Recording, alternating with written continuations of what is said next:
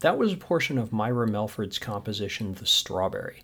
She first recorded that piece on the first album by her band Snowy Egret in 2015, and then this version comes from when she was invited to perform with the Lincoln Center Jazz Orchestra in 2016 as part of their Handful of Keys concerts, which were a salute to the history of jazz piano.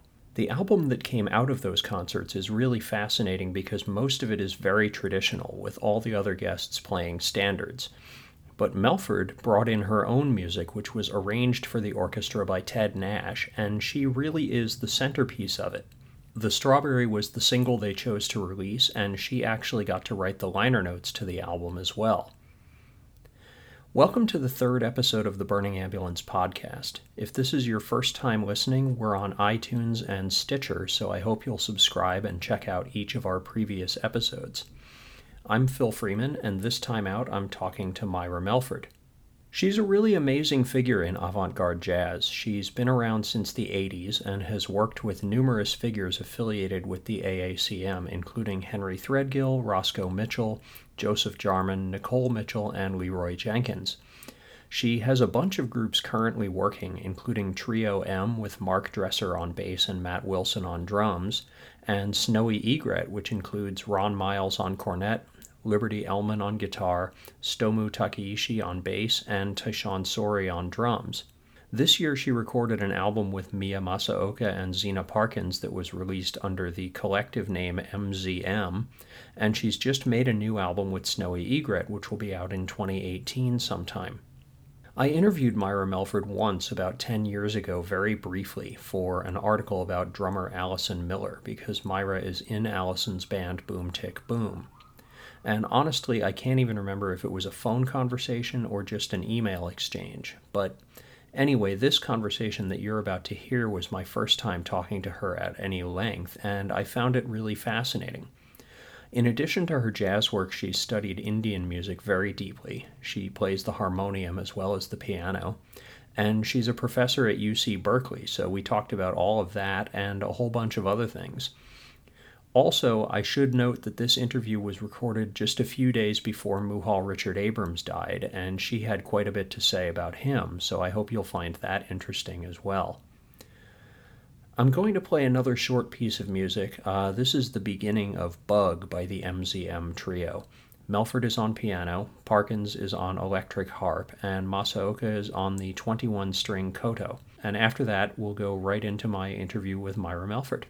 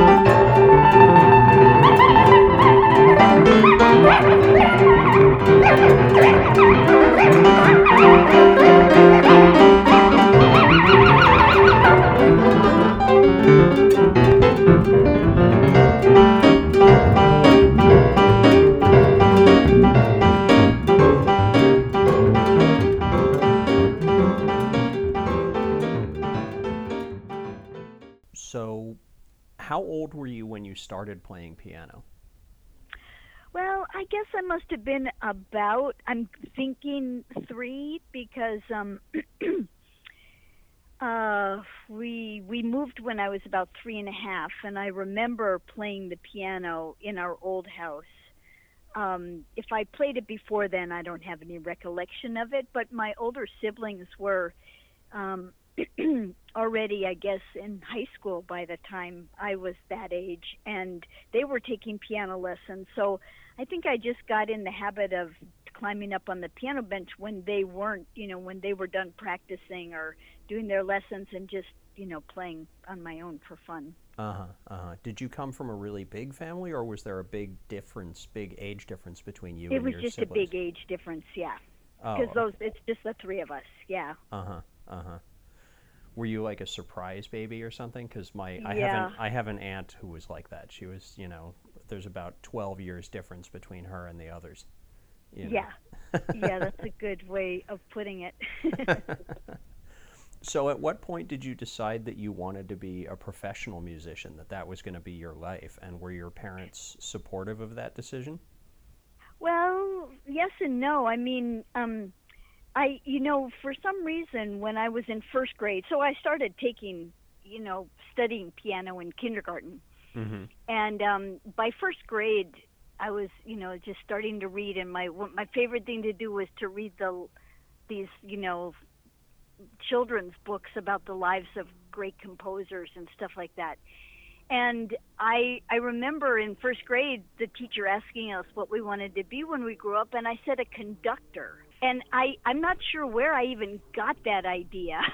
I mean, I'm sure I'd been to hear an orchestra probably, or maybe not even that early in age. I might have just heard about it from my parents. I'm not sure. Read about it in one of these books.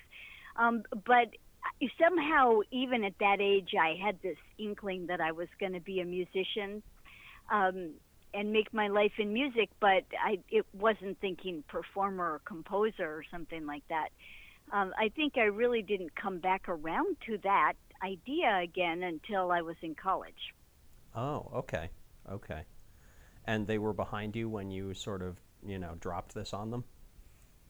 Well, let's put it this way. I think they were supportive when I was in first grade. I didn't get any pushback then, but it was a mixed thing. I think, my father was of a generation that felt like, you know, if I was going to do something like that, then I'd need a husband to support me, or that was not a practical job for a Mm-hmm. woman to have, or for anyone to have for that matter. My brother, who was 13 years older than me, had for a while was making a go of a career in music. He ended up mostly producing and that kind of thing. But I think I don't think my father was particularly supportive of that either. But I remember, I went out to see my father. My parents had moved. I grew up in a suburb of Chicago, but they moved to Arizona for my father's health. And gosh, after once I was in college, and Uh-huh. I went down there to visit them, and I actually had was already living in New York, and was starting to play professionally. So this must have been in the late '80s, and and I remember my dad looking at me and saying, "Myra, you're going to have to give this up and get a real job." And I felt so bad that he didn't live long enough to see that, I could actually make a life from it. So I guess I didn't really have that kind of support from my parents. My mother didn't really weigh in too much one way or the other, but she certainly, you know, she would come to hear me play once I was playing Mm-hmm. bigger places like the Chicago Jazz Festival and stuff. And I know that had to have been a thrill for her. Yeah, yeah. Now you were already in New York, you said, when this happened. So I want to kind of jump to that, to your sort of early years on the New York scene. How did you get hooked up with Henry Threadgill? Because it seems like he was a big mentor early on. Yeah, well, it was actually my introduction to the AACM came while I was a college student in Olympia, Washington. I ended up going to Evergreen State College, which is an kind of an experimental school, and I got turned on to the AACM because several of those guys came through and played in Olympia when I was had decided to switch from science back to music as kind of what I wanted to pursue. And Leroy Jenkins came through early on, I had just started taking jazz piano lessons, actually, kind of Mm-hmm. on a whim. And Leroy came through with Amina Claudine Myers and Ferone Akloff.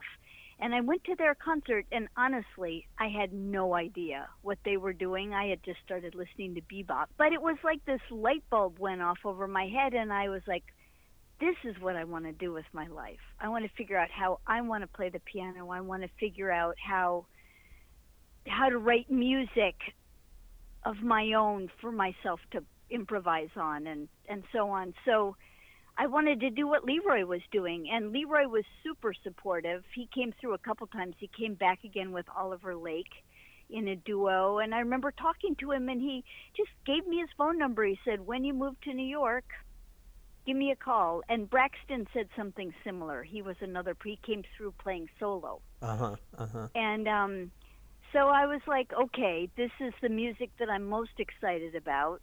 I mean, I was also super into Cecil Taylor and various innovative artists, you know, listening to a lot of recordings from the 60s and 70s. Well, this was like the late 70s. So and Douglas Ewart came through also. And I knew Douglas was still in Chicago with the AACM, and he was the one who introduced me to Threadgill. I said, I'm going to move to New York, and I'm going to contact Leroy and these guys. And he said, oh, you should contact Henry, too. And he gave me Henry's contact, you know, phone number or whatever. Mm-hmm. So Leroy had a workshop that I joined right when I first moved to New York, where students would come in one evening a week and play through his music and talk about improvising and all this kind of stuff. And I met a flute player there named Marion Brandis, and she and I formed a duo in the mid and late 80s and kind of got our start together on the scene. And she said, you know, I think I want to try to study composition with Henry. And I said, that's a cool idea. If he accepts you as a student, I'll, you know, I would like to do that too. And he was into it. So we both studied with him, I think. I know I did anyway. I can't remember if she did or not. Mm-hmm. Mm-hmm. So he was like my first composition teacher. And you know, I still have a good relationship with him. But he, you know, he was, I mean, not only do I love his music, but, you know, he, you know, sat down and talked to me about how he thought about writing, what kind of systems he explored, what he was trying to do, and, you know, and then I would go off and try to write something, you know, using some of his ideas. And I have to say they still form the core of how I approach composing today. That was my next question, is what did you take away from his music or his theories, you know, that applied to your own work?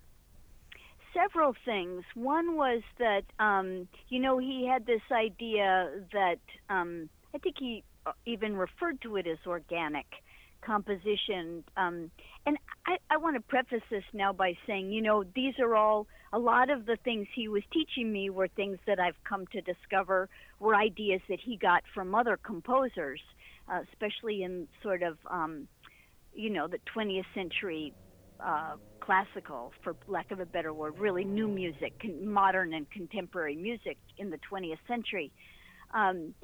But because I didn't study them in an institution, I got them through Henry's point of view, which was really interesting. Mm-hmm. But one of them was this idea that, you know, that the form of the piece should grow out of like an initial cell or idea that you know, that you base the piece upon, rather than deciding, oh, I'm going to write an AAB piece, or I'm going to write an ABCD piece, or, you know, something that had some kind of structure we might have seen elsewhere in classical music. So the idea would be that you would take a phrase, whether made up or, you know, part of a tone row, or, you know, it could come from any number of, it could be something that was a chance, developed through a chance operation, like throwing dice or something. But you'd start with this initial, say, 6 to 12 note pitch set or phrase of music, mm-hmm. and you know, then create all kinds of permutations and variations of that idea. And he showed me a number of ways to do that. all of which I still use. I've also learned more and developed some of my own over the years, but and then kind of play with and listen to all of that material until I start to hear what I like, what might sound good together, what one instrument might play and what another might play, and and allow the form or the structure of the piece to grow out of how I order and work with those permutations. Yeah, because that's something that I've noticed about Threadgill's music, is that a lot of it is, for lack of a better phrase, sort of band-based. Like, once he decides who the instrumentalists are, that influences the sound a lot in terms For of, sure. In terms of what he'll compose for those guys, Yeah, and I think it's a combination of players for him and instrumentation. Mm-hmm. Because, we can think, if we look at Henry's bands over the last 30 years, he's been exploring unusual instrumentations. Yeah. Than you would find in a more conventional jazz band or something like that. Yeah, I mean, he's sort of single-handedly keeping the tuba alive, Right.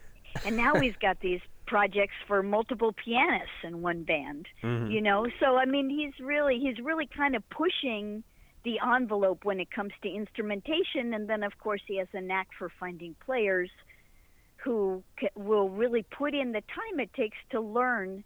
His system now is much more evolved from when I studied with him, and it means a lot of dedication on the part of the people who play with him. Yeah. Now, you've worked with several other members of the AACM. I mean, you mentioned Leroy, obviously, but also you've recorded with Joseph Jarman and Roscoe Mitchell. Do you have any official affiliation with the organization, or do you just work with these guys as peers, or, are you a member of the AACM at this point? No, I'm not a member, and but I have enjoyed a kind of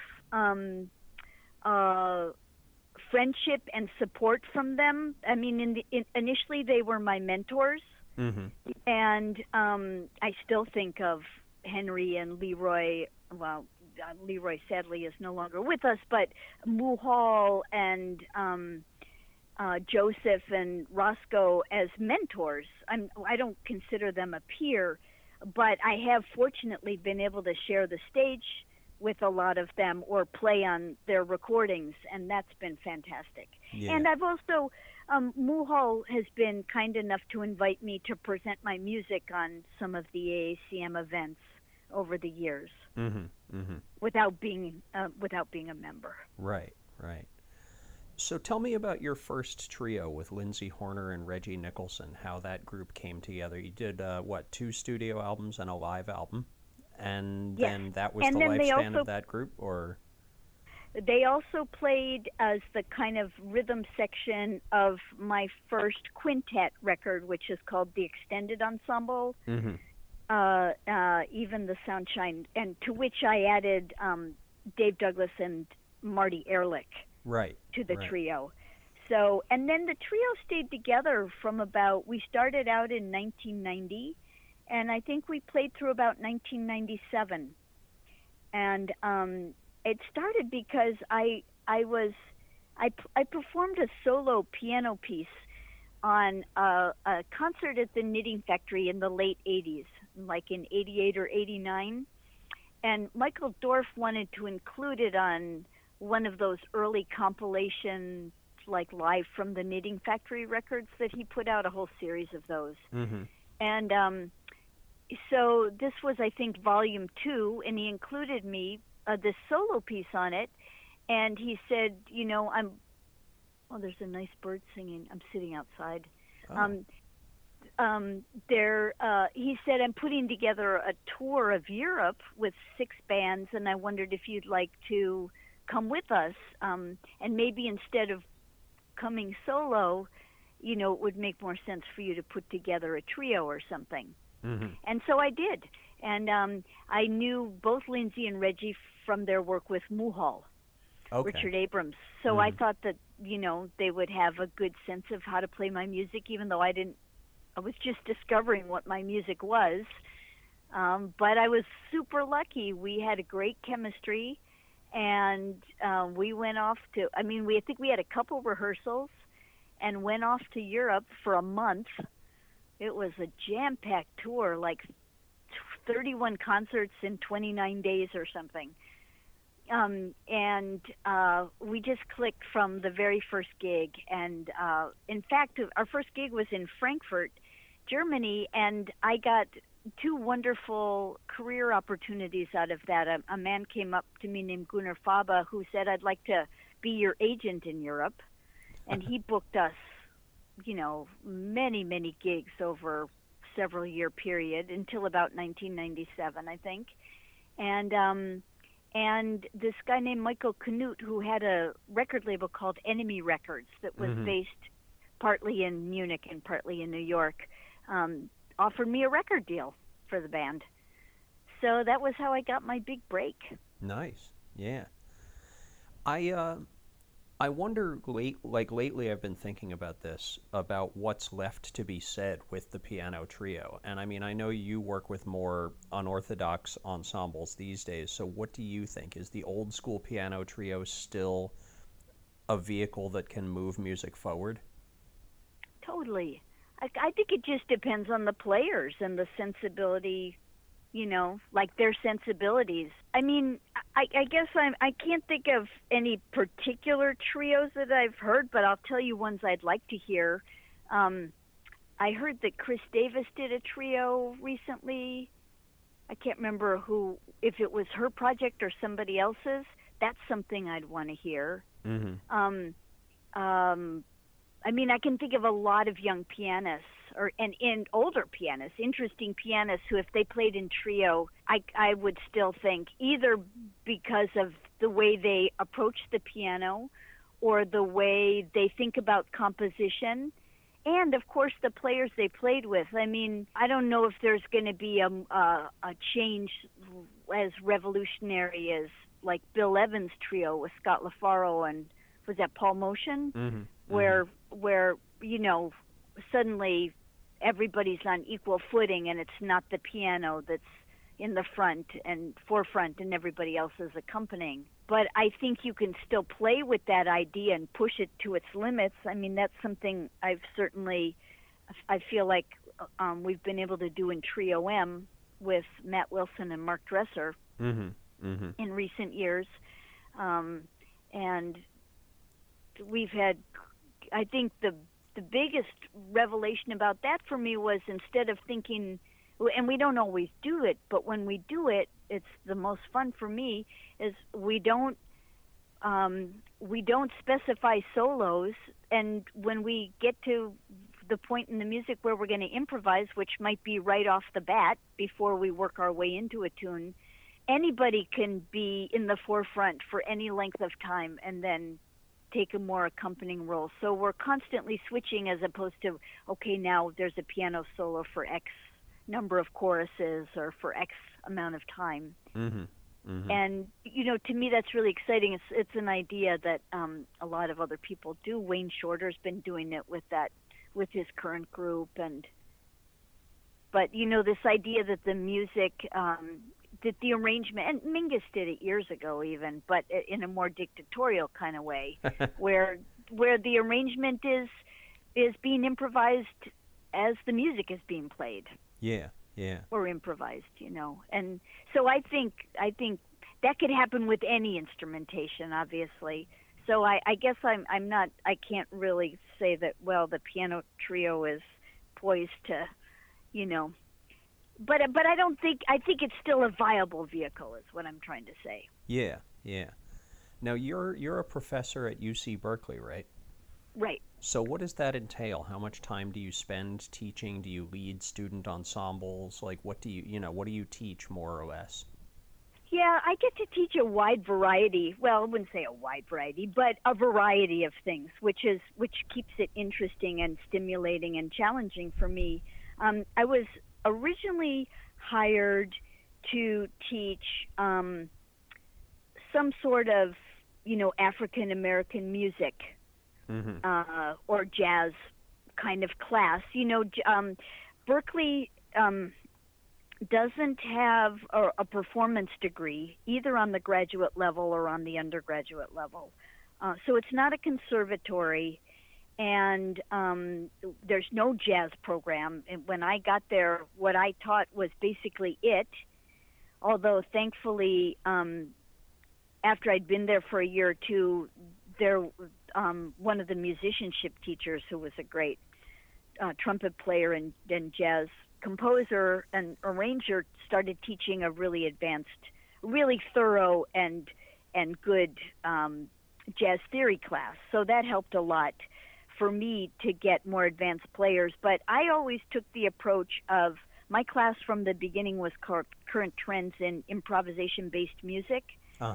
So I basically kind of started from jazz in the late 50s and 60s, sort of the post-bop, beginning of everything breaking open period. And then we would, do music anywhere from there up to today. But I also included, game pieces by John Zorn and various, conduction and all kinds of other ways of approaching improvisation that I had encountered either on the downtown scene in New York or through the AACM or, through my studies in India. We would look at raga. So that's kind of the first class I ever taught, and it's one I still teach most years today. But then out of that evolved a class called the Berkeley New Jazz Collective, which is for the more advanced players who have been through these other things. We get together and we'll play music by various innovative, composers and musicians from the 60s on up to the present, and then the students also do their own writing and arranging for that class. Okay. And then they do. They're sort of the performance ensemble of, and it, I've been, because there was no jazz program there, I've been able to. I didn't have anyone dictating to me how to teach jazz or improvisational music, and I've been able to make it about improvisational music and creative music and, less conventional jazz than you might find in a more straight ahead kind of jazz curriculum. Yeah.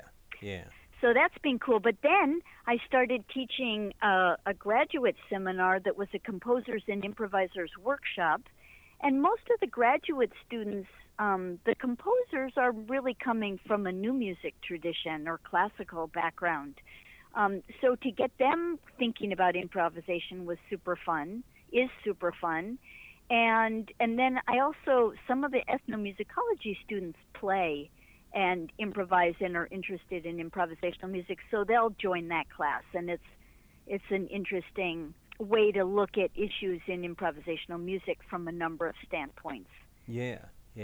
And then I've gotten to teach. I teach a class called The Shape of Jazz to Come, which is a lecture class on innovations in jazz from 1959 to 1969. And then I'm working on a new class with a 20th century and 21st century music scholar on pianism in the 20th and 21st centuries, and that'll include improvisation and, extended techniques and new music for the piano and that kind of thing. So I really get to cover a wide range of things that all are either things I know and have studied myself, or are things that I can then learn more about and explore in a graduate or an upper division seminar kind of style class. Yeah. I'd like to ask you just briefly about some of your collaborators, people that you've worked with a lot in more than one context, and how you would sort of describe those artistic relationships. So the first of those is Stomu Takeishi, the bass player. Yeah. Tell me what you get from him, what you've done with him, and what the creative relationship there is. Yeah. Gosh, I consider Stomu kind of my rock. He's we've been playing together now since around 1997 or 98, right when I was kind of making a transition away from the trio with Lindsay and Reggie. I had already started the band The Same River Twice. And a mutual friend of Stomu's and mine introduced us when we were all in Europe at some festival, of cellist named Michelle Kinney, who has now moved out to Minneapolis.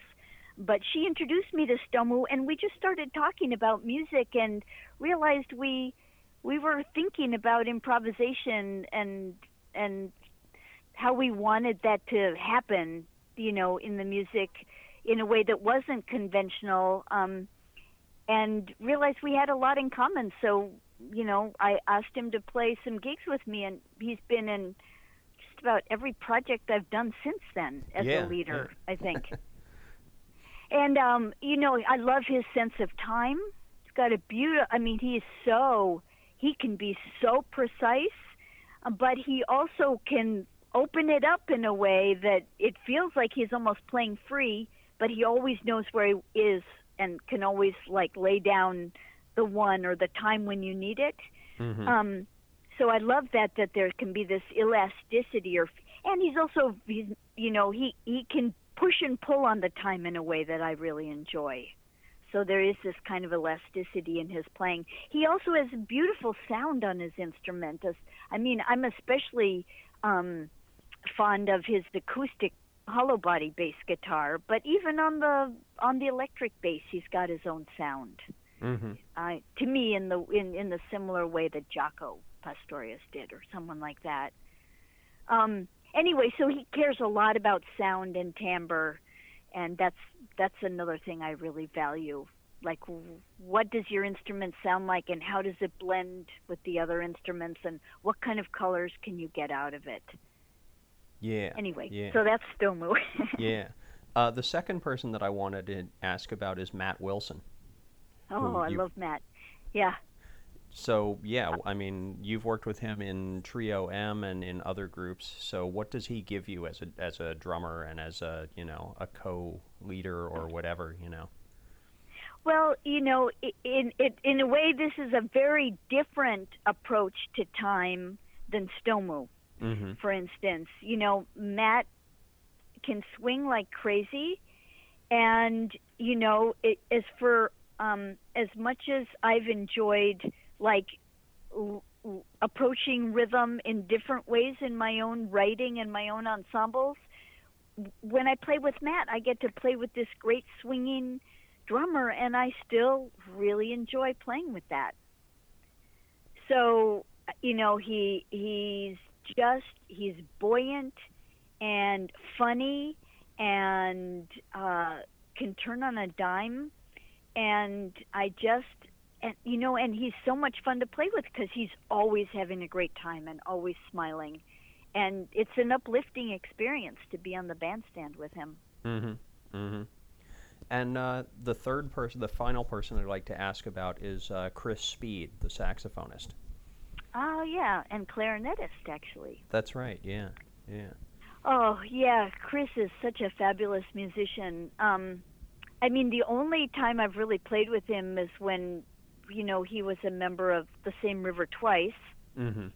And at that time, I was kind of moving away from the traditional jazz quintet and thinking a little bit more about chamber music.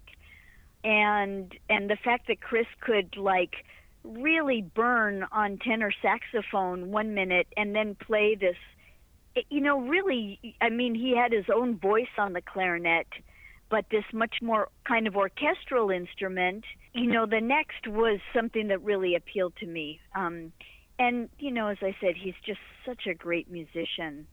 And he seems to be one of those guys that kind of blurs the line between sort of very modern but still rooted in post-bop kind of jazz, and then he goes into that kind of chamber music, orchestral sort of zone, Yeah, but also you can hear that he's listened to a lot of cool alternative pop music, and and Balkan music, and so he's got this huge stylistic range, I guess is what I'm trying to say. Mm-hmm. Mm-hmm.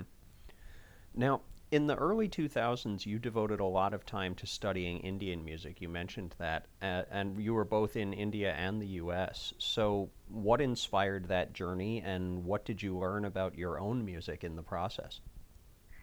Well, I think I got interested in the harmonium in the mid 90s for a couple reasons. One was that I wanted to have a second instrument. I guess that goes back to the influence of the AACM, many of those guys being multi-instrumentalists.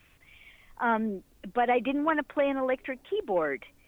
So at the time, Henry Threadgill had a band called Make a Move with Tony Cedrus, who doubled on accordion and harmonium. Mm-hmm.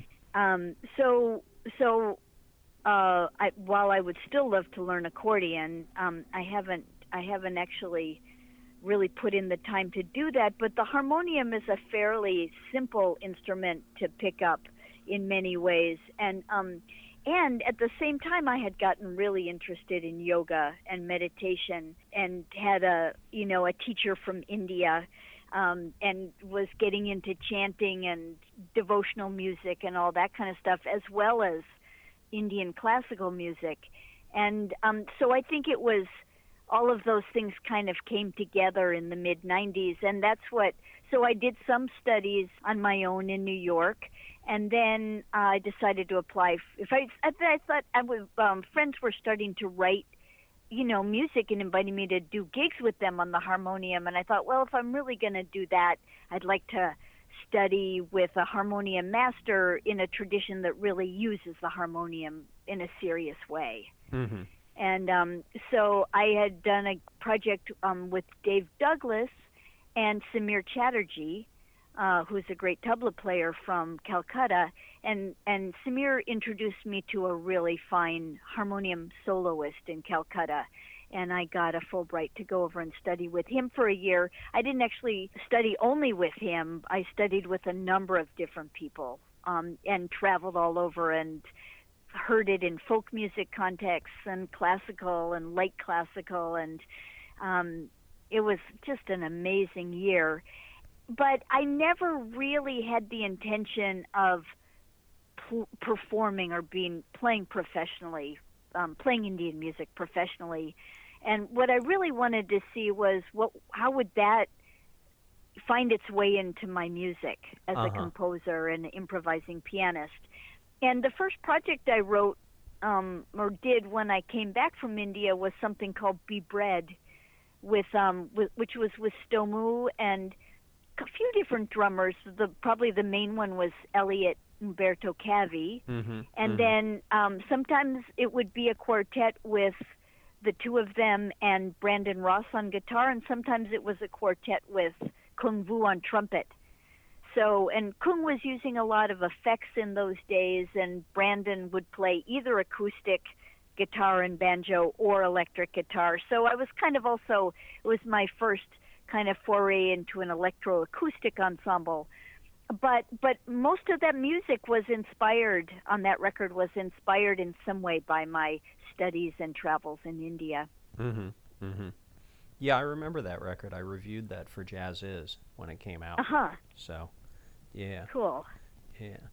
So I'm curious about your involvement in the Handful of Keys project, because that record just came out recently, and you are kind of the centerpiece of it. I mean, you wrote the liner notes. Your track was the single that was used to promote the album. Was that a surprise to you, the way that whole thing came together? Yeah, you can say it. And I have to say a delightful surprise. But I remember getting the call about the show, and I'm like, wait, is this Wynton's idea, or is this, somebody else's idea? Because it would never have occurred to me that Wynton would have been interested in my music. Right, yeah, like, how has this guy heard of me, Yeah, so fortunately I have a nice friend who works at Jazz at Lincoln Center now, and I think he's kind of behind the way it is starting to open up. I think that's been something he's been trying to encouraged there since he's been there. And I think he is also likes me and my music and wanted to bring it to Wynton's attention. So he did, and apparently Wynton liked it and said, yeah, let's invite Myra. And so that was great. And I said, well, I don't really want to do a standard. I don't do that, but I'd love if we could do one of my tunes. And they said, okay, great. And I was really fortunate that Ted Nash wanted to do the arrangement of it, and he did a beautiful job, I think. And then, like I got there for these rehearsals and these gigs, and was so impressed by how warm and friendly and open everybody was, and I really saw that coming from Wynton, like that I really didn't know much about jazz at Lincoln Center, just assumed it would never be the kind of venue that would welcome the music that I play or the music of my peers or mentors, and couldn't have been more wrong in terms of the reception that I got. Mm-hmm. And had a great time playing with everybody, and Wynton and in particular said, Myra, I really want you to do what you do, and it turned out to be super fun. And then I got that lovely invitation to write the liner notes. And I mean, you really brought something out of him, in the performance. His solo is it's very hot, and you're sort of goading him on in a way, during the performance. It's really something. So thank you. And that was also a thrill for me that he wanted to solo on my piece, and that it gave it, and I have to say we got to do 3 nights of it, and then we got to perform it again when the band was out here in Oakland. And the more we played it, the more interactive and fun it became. Mm-hmm. Mm-hmm. In your liner notes, you mentioned paying tribute to Cecil Taylor in your performance. Have you ever studied with him or anything like that? No, I certainly got to meet him several times, and it was really a thrill for me when I first met him that he already knew who I was and supported me, mm-hmm. supported my music. I guess that would have been probably in the 90s also, or maybe, probably. I didn't really start really being on the scene until the early 90s. In a way, I think that he might have heard me. I was playing with Butch Morris and various people that he already had a relationship with. Mm-hmm. But I used to love to hang out with him. And when we were both playing at the Portland Jazz Festival in 2008, I got to introduce him. Oh, nice. And so got to spend a lot of time hanging out with him backstage before and after his concert, and we had a lovely, really nice time mm-hmm. Mm-hmm. being around him. But I mean, he was so important to me as a young, college, just getting into jazz. I jumped pretty quickly from Bud Powell and McCoy Tyner to Cecil Taylor. Like as soon as I heard him, like this, again, it was like the Leroy experience where this, my world just lit up, and I would listen to, in particular, one of his solo records over and over again, Air Above Mountains. Oh, I love that album. Yeah. Yeah. And I just, so then I got into unit structures and that kind of stuff, but it was always his solo playing that was the most moving and inspiring for me. Mm-hmm. Mm-hmm. Yeah, I mean, I can definitely hear some sort of Taylor-esque passages, for example, on the Alive in the House of Saints record. Uh-huh. But I'm curious what you think other pianists can really take away from his work, because it seems to me that his compositional style is so totally bonded to his technique and his performance that it's really difficult to adopt it or borrow it. But maybe as a pianist yourself, you see it differently. I don't know. Yeah, I think I see it more like he changed the way we look at what the piano could do and be. And he took this very percussive approach at times. So that was certainly something I got from him. I mean, I think I have a tendency to be a very physical and gestural player anyway. Mm-hmm. So that it kind of gave me the freedom to explore the piano and find my own way of doing using it as drums or something. The other thing is that he does have this very specific harmonic language. I've heard some pianists borrow that, but it's so obviously his that I don't think you can. I don't know that I've heard anyone take it and go someplace really different with it.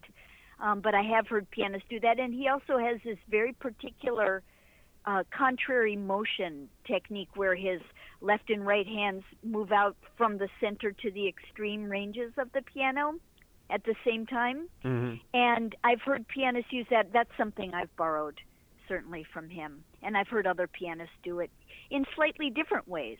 Jason Moran did this beautiful solo piano piece for a video that I think Carol Walker made with him. I hope I'm not getting the artist wrong, but it was something I saw at a small museum in Paris a few years ago.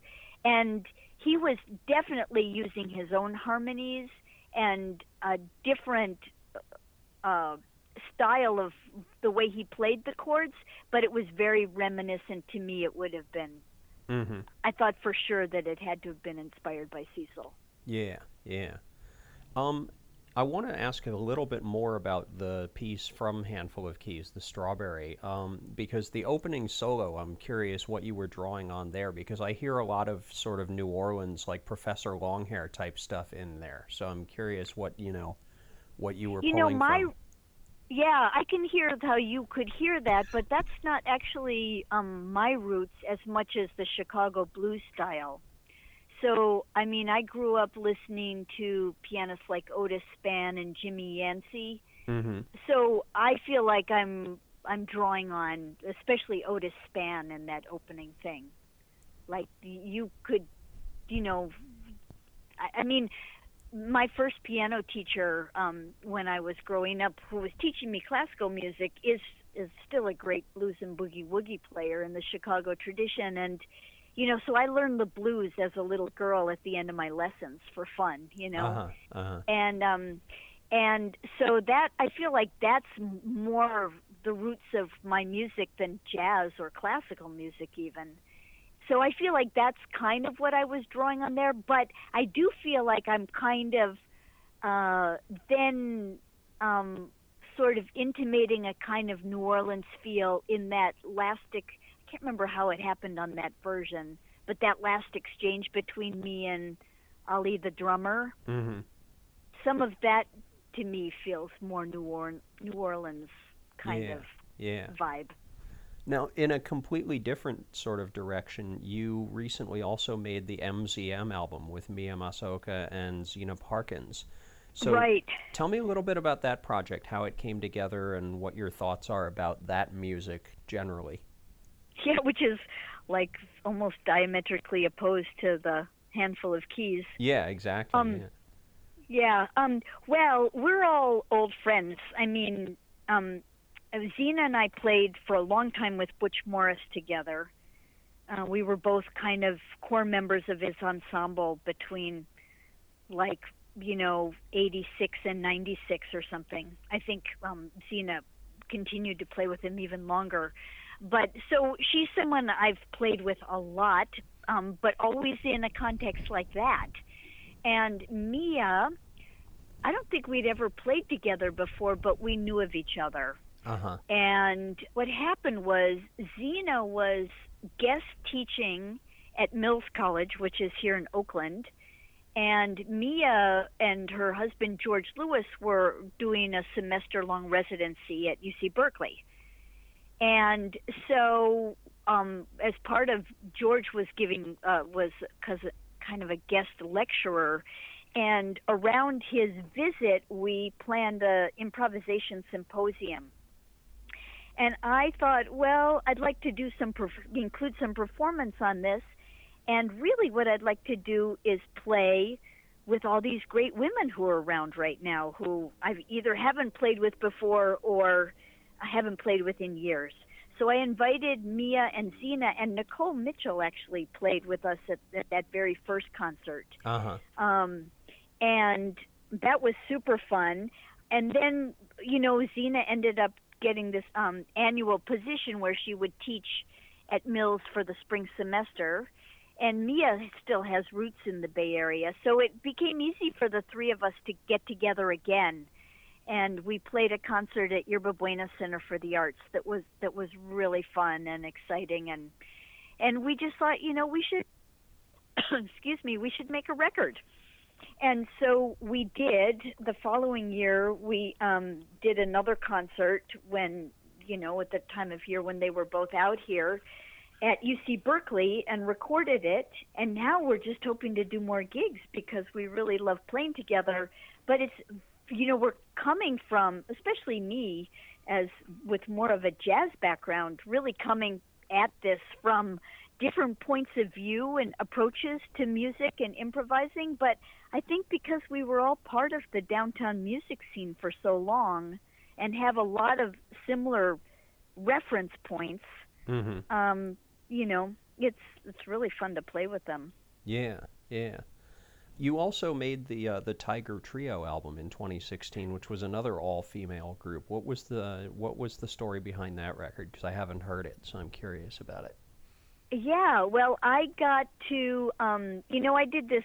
I was an artist in residence at this place called the Yerba Buena Center for the Arts, which is visual art, theater, dance, and music, place in San Francisco. And as part of that, I got to curate a festival of jazz and improvisational music. And I thought my secret agenda was to have as many women on the festival as I could, but not say anything about women on the festival. Right. Because I'm getting a little tired of, women in jazz, this and that. I just feel like, come on, this is the 21st century. There are a lot of women, okay, not as many as men, but a lot of women jazz musicians who are phenomenal musicians playing all over the world, making a career of it, and still you don't see as many of them on festivals and being presented by big institutions as you should, in my opinion. So anyway, that's a long-winded way to get around to I was able to curate myself in one performance on this festival, and so I invited Nicole Mitchell and Joelle Leandra. Nicole and I had played on several of her projects or performances, and I loved playing with her. And Joelle and I had played when she was a guest teacher at Mills when I first moved out here to Berkeley. And I thought, I knew the two of them had played together, and I'd played with each of them. So I just thought it would be fun to try it as a trio. And we had a great performance on this festival. And so Joelle said, we have to record this. I'll try to set something up in Paris. And so I think a year or so later, we went over to Paris and played a concert in a gallery, in an art gallery, and it was recorded for Rogue Art. Nice. So we're in the process now of trying to put together some gigs, some concerts in the fall of 2018. And I guess my last question brings us up to the more or less the present moment, because you just recorded the second Snowy Egret album on the East Coast. So that group has been together for 5 years now? Or yes, I guess a little over 5, because our first concert was in February of 2012, so 5.5 years, something like that. Yeah.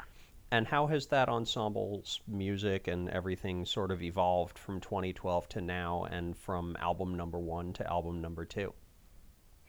Well, I would say, this was another one of those really fortunate, like, instant chemistry kinds of things, as I described with my trio with Lindsay and Reggie. From the very first concert, it felt like something special. Again, with this focus on people's sounds, like the timbre, the sound quality of the band, and also this just a kind of generosity of spirit. Like, everybody wanted to make the music sound great, but nobody wanted to show off.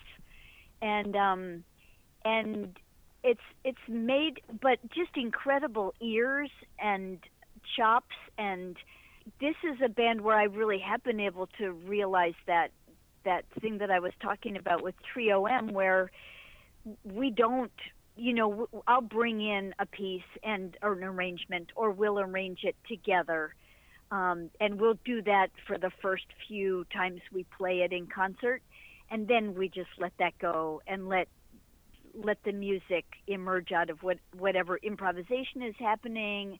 And